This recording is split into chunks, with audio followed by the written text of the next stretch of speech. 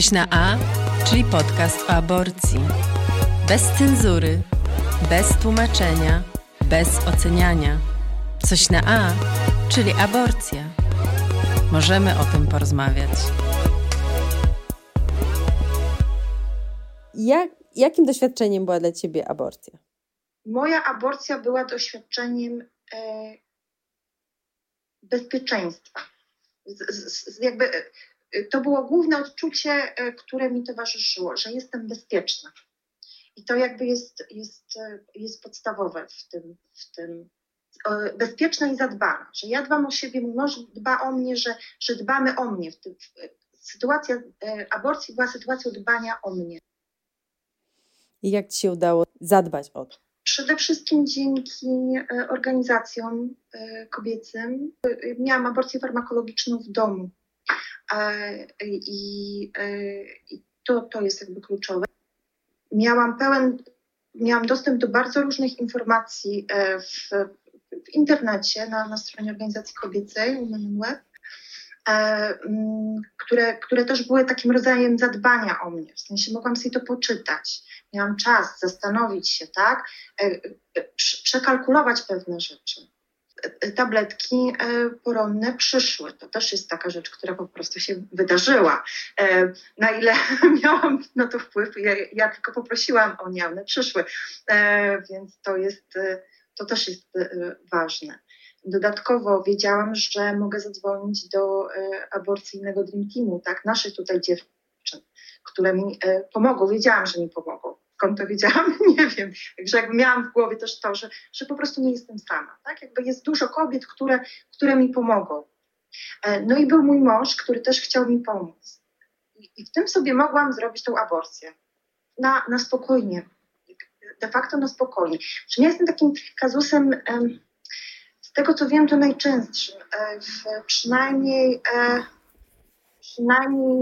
do kiedy aborcja tak zwana na życzenie była legalna w Polsce, najwięcej tych aborcji było w małżeństwach, gdzie była już 2 dzieci. Tak? To był najczęstszy kazus. Nie sądzę, żeby to się zmieniło. Tak? Myślę, że dalej jest to podobna sytuacja. Tak, para ma już 2 dzieci, jest ciąża, jest aborcja. Znaczy najczęstszym uczuciem, którym mówią kobiety po aborcji, jest ulga. Ja nie miałam tego. Ja nie czułam ulgi, dlatego że ja miałam ochotę kontynuować tą ciążę. Tak jakby był taka część. To było ambiwalentne, bo tam różne rzeczy się decydowały, ale ja miałam ochotę kontynuować tą ciążę. Był tak wewnętrzny od siebie. Tylko że to byłaby decyzja zupełnie nieracjonalna. Tak? Na te warunki, które mam, i tutaj nie mówię, tak jak ludzie mówią o oddawaniu do adopcji. Halo, najpierw jest jeszcze ciąża, którą trzeba przeżyć, która wiąże się z kosztami i ryzykiem zdrowotnym. I to jest coś takiego, na co nie mogłam sobie pozwolić. Ja jestem osobą, która żyje bardzo skromnie. To trochę wynika z pewnych decyzji, trochę z pewnych rzeczy, które były niezależne ode mnie, ale ja generalnie lubię ten stan. Że sobie żyję skromnie, nie specjalnie mam, nie mam żadnych zabezpieczeń finansowych. Okej, mogę sobie to wytrzymać, ale to też jest taka sytuacja, w której miałam znaleźć analogię. Jeżeli wiem, że mam mało wody, to nie będę podlewać tej roślinki, która jest najsłabsza. Tak myślę, ale też chodziło o to, na ile to wpłynęło na moje zdrowie, po prostu na zdrowie. Mam bardzo niski próg bólu, to znaczy mnie bardzo boli. To jest taka cecha osobnicza, po prostu tak mam. W sensie, dosłownie wygląda to tak, że jak ktoś mnie szczypnie, to mnie boli 40 minut. Kiedyś sprawdzałam. Tak jakby, okej, z tym się da żyć. Ale trudno jest wytłumaczyć. Trudno jest powiedzieć, tego nie rób lekarzowi, bo mnie to boli. Albo daj mi czas, żebym ja się na to przygotowała.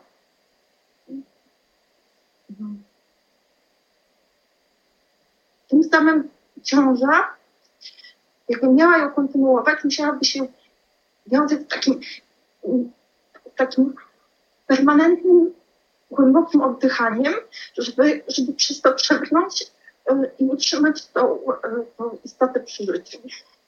kurde, no też pracuję ciałem, bo to pracuję głową, która jest ciałem. Mam tu jedno ciało. Mogę je dać na tyle, ile mogę. Nie podzielę na to nie była kwestia jakby niechęci, tylko to była kwestia niemożności. Zadaj mi jakieś pytanie, będzie mi łatwiej z czymś dalej. To powiedz może, nie wiem, czy chcesz o tym opowiadać, ale jak się przygotowałaś, jak już miałaś tabletki, to jak sobie to zorganizowałaś?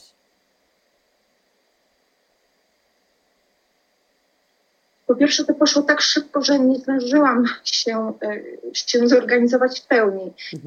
Miałam taki pomysł, że pójdę do szpitala dla bezpieczeństwa, tak? Że zacznie się to poronienie, pójdę do szpitala i wtedy jakoś to jakby przygotowywałam się na to. W tym zestawie poronnym są 2 substancje. Mifepriston i misoprostol. Także ta pierwsza substancja powoduje odklejenie jaja płodowego od macicy w mniejszym lub większym stopniu. Nie? I dopiero drugie tabletki powodują poronienie skurczy macicy i tak dalej. U mnie ta aborcja zaczęła się już po tej pierwszej tabletce, więc to było dużo szybciej niż miało być. Ja też miałam takie poczucie, że ta ciąża jest słaba. Znaczy, że coś z nią jest nie tak, że jest raz, że inna. Ja mam 40 lat, no nie oszukujmy się, mam mięśniaki macicy. To nie są warunki, jak to brzydko powiedział mój mąż, nie jestem już inkubatorem pierwszej jakości. No, muszę to uznać. Więc bardzo szybko. W piątek po południu wzięłam, nie powtórzę, tą pierwszą tabletkę, a w sobotę już rano miałam krwawienie, tak nie zdążyłam wziąć i to takie już z jakimiś tkankami, także to już się zaczęło. Tak? Dołożenie kolejnych tabletek to tylko była kwestia przyspieszenia, czy tam lepszego wykończenia tej aborcji. Nie? Tutaj. Taki też był przepis, więc się do tego stosowałam. Ale mówię, poronienie zaczęło się już po tej pierwszej tabletce. Zresztą jak poszłam na USG, najpierw jedno, potem drugie, co w ogóle było, mąż był w szoku, że ja do lekarza idę, ale naprawdę się starałam. Poszłam w 7. tygodniu, lekarz mówił, że ciąża wygląda na 5. Kurczę, no nie, no coś jest nie tak. Też jakby potwierdzały moją intuicję, że to nie jest taka ciąża super, hiper, która się utrzyma. W moim wieku to już jest konkretne ryzyko różnych problemów i no nie. Czy po aborcji też poszłaś na USG? Nie, już nie było powodu. A byłaś w kontakcie z kimś właśnie z jakiejś organizacji w trakcie? Tak, ponieważ miałam stan podgorączkowy, 37,5 po aborcji. Wciąż bolał mnie brzuch. To martwiłam się, że tam coś jest nie tak, zadzwoniłam do dziewczyn. Powiedziały, że mogę pójść zrobić CRP, sprawdzić poziom czynnika zapalnego, tak to chyba należałoby. Tylko zrobiłam to, on był w porządku, w związku z tym wiedziałam, że nie mam stanu zapalnego i wyraziłam taką urodę, że ta temperatura przez jakiś czas była troszkę wyższa. Skorzystałam z tej pomocy, była profesjonalna, szybka na temat i tyle. To też jest ciekawe, że jak w tej chwili komukolwiek mówię o tej aborcji farmakologicznej, to szczególny, to mam wrażenie pewnego kłopotu z tym, że raz, że to jest w domu i że jest tak lekko, tak? Że generalnie technicznie to nie jest szczególnie nic bardziej dotkliwego niż mocniejszy okres. Dla mnie nawet w ogóle słabszy niż okres. Bo mam mięśniaki, mam endometriozę, w związku z tym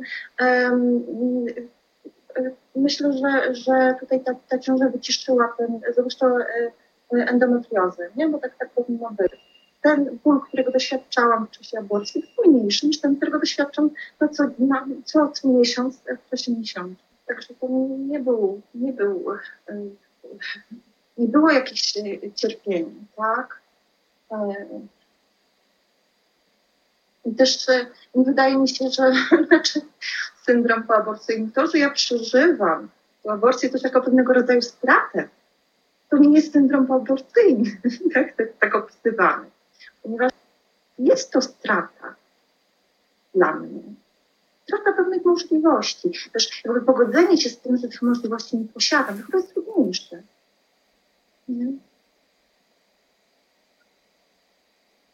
można mieć wszystkiego, zwłaszcza, że to wszystko to się wiąże z tym, że się kawałkujesz i rozdajesz te kawałki tu i tam. Wreszcie. No tak, czyli to też jest właśnie tak, że można mieć tę decyzję, nie żałować, zrobić aborcję i odczuwać tego stratę. Tak. No można. Można mieć ochotę obejrzeć, pożegnać, zarodka. To też się wydarzy. Tak? Dlaczego nie? Znaczy mam takie momenty tęsknoty. No, to są momenty. No, jestem przekonana, że to była dobra, racjonalna decyzja. Przy mojej konstrukcji fizyczno-psychicznej, moim wieku, mojej sytuacji wszelkiej, była najlepsza decyzja. A czy dla Ciebie samej to było zaskoczeniem, właśnie bo wspominałaś o tym, że to było dosyć łatwe i mniej bolało niż na przykład tak, okres? To było zaskoczenie. To było zaskoczenie. Jak to? Stasiu już? Tyle osób gada o tym na mównicach, tak, i tak dalej. To tyle? No, zaskakujące. Czyli mąż Ci towarzyszył, tak? Tak. Też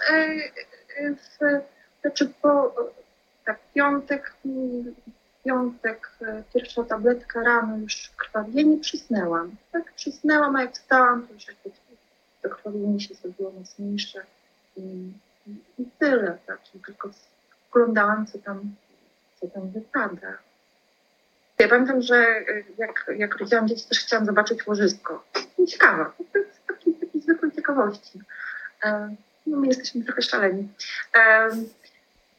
Jajo płodowe zakopałam w doniczce, a mój mąż posadził na tym cebulę. I ona sobie tu rośnie. No ale my jesteśmy szaleni. No to sobie robimy takie różne rzeczy, które może niekoniecznie są powszechnie praktykowane. To akurat jest praktyka.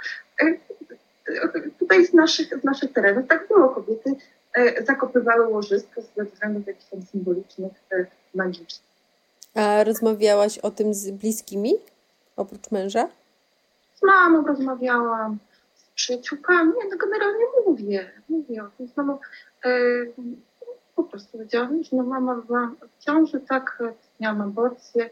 Mama zapytała o techniczne sprawy, pytała jak się czuję. I tyle. A lubisz wyraz aborcja? Nie. No, nie lubię. Ma te konotacje różne, nie? Jakie? Religijne. Aborcja ma dla mnie konotacje religijne. To ciekawe. Nie medyczne, właśnie tylko chyba pierwszy raz, jak poznałam to słowo, tak to jak należałam do parafii Brygidy w Gdańsku, tam Jankowski był. I tam w kościele były zdjęcia płodów, zarodków pochodzących z aborcji. Chyba dlatego aż mi pachnie takim starym kościołem, samo słowo.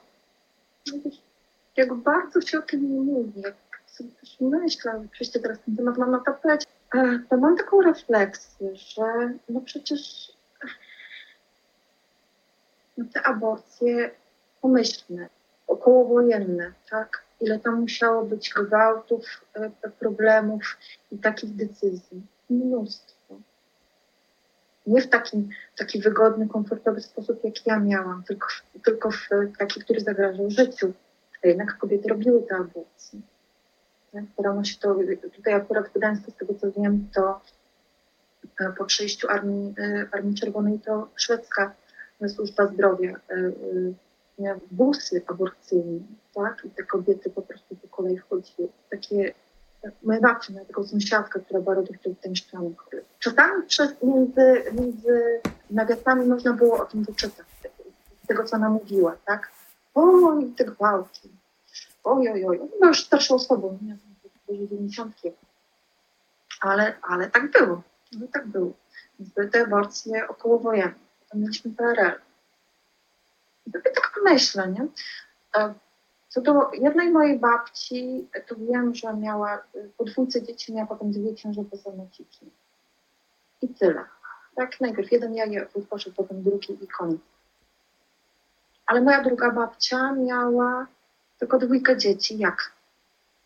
Znając to jaką była rozrywkową osobą, jak?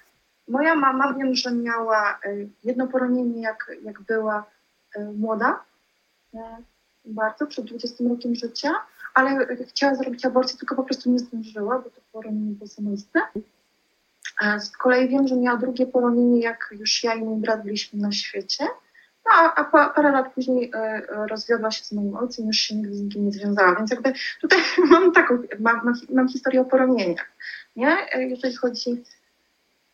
Więc tak się zastanawiam, na ile te decyzje aborcyjne nie tyle są wyłącznie o życiu poszczególnych kobiet, a na ile one wpływają na życie nas wszystkich, są szerokim zjawiskiem, które kształtuje konkretne życia w taki cichy sposób. Nie? No dobra, te PRL-owskie mieszkania malutkie. Wyobraźmy sobie, jak to by było, gdyby tam było jeszcze jedno dziecko, jeszcze jedno dziecko, jeszcze jedno dziecko. Gdzie? Jak? Jak byłoby potem z dziedziczeniem? Jakby popatrzmy sobie po tych naszych dziadkach, babciach, mamach, jak to by było, gdyby mieli jeszcze 5 rodzeństwa. Dobra, 2. Czasami tak mówię, że kurczę, żadne przykazanie moralne nie zabijaj. Przykazanie moralne wiedz kiedy. Kiedy po prostu nie, tak? To jakby wychodzi teraz elegancko w czasie koronawirusa. Nie w tym rzecz, żeby wszystkich podłączyć do respiratorów. Problem w tym, że ich nie ma i pytanie kogo? Kto ma o tym decydować? Tak. I to jest właśnie jakby najtrudniejsze, że to są bardzo trudne decyzje. Komu ten respirator I tak samo te decyzje, kiedy i jak założyć rodzinę, są bardzo odpowiedzialne. Tak. One może nie zawsze są dla każdego trudne, ale no jednak to jest odpowiedzialność i jakby moralna właśnie dojrzałość, a nie niedojrzałość. Zdecydowanie tak. 20 lat temu nie byłam w stanie zrobić aborcji, dlatego że moralnie byłam niedojrzała. Tak? Że jakby brak tej decyzji był bardziej związany z tym, że nie byłam w stanie jej podjąć. Jakby nie miałam narzędzi, właśnie takiego myślenia moralnego, tak? Żeby podjąć ten temat w sposób taki jasny. Nie wiem, zaskoczyło, czy taką wypowiedź czytałam, że przyjdą przyszłe pokolenia Polek i one już się nie dadzą.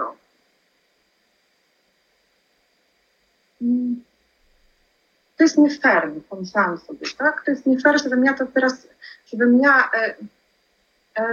miała odpuścić i zostawić ten temat młodszy, tak na młodsze pokolenie przerzucić. Kurczę, no nie. Właśnie czuję się zobowiązana zadbać, poinformować, opowiedzieć, rozmawiać o tym. Mhm. Ale właśnie jak to widzisz? Dlaczego to jest ważne, żeby mówić?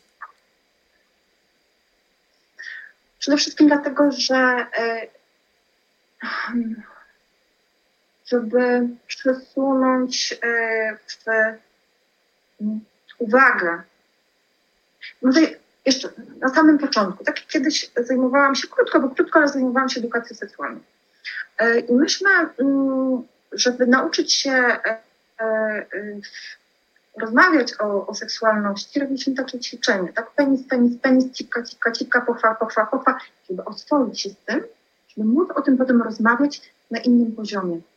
I teraz mam wrażenie takie, że powinno się mówić aborcja, tak? Oswoimy się z tym i wtedy możemy zacząć rozmawiać. To jest pierwsza rzecz. Mhm. Druga rzecz jest taka, że temat aborcji jest wykorzystywany politycznie. I to jest nie halo, po prostu. Żeby nie był wykorzystywany politycznie, musimy zejść z rozmowy o aborcji z wysokiego C, tak na coś, co bardziej dotyczy życia, tak, a nie jakiejś idei życia, konkretnego życia. Tutaj. Aborcja. Możemy o tym porozmawiać. Coś na A. Coś na A. Coś na A.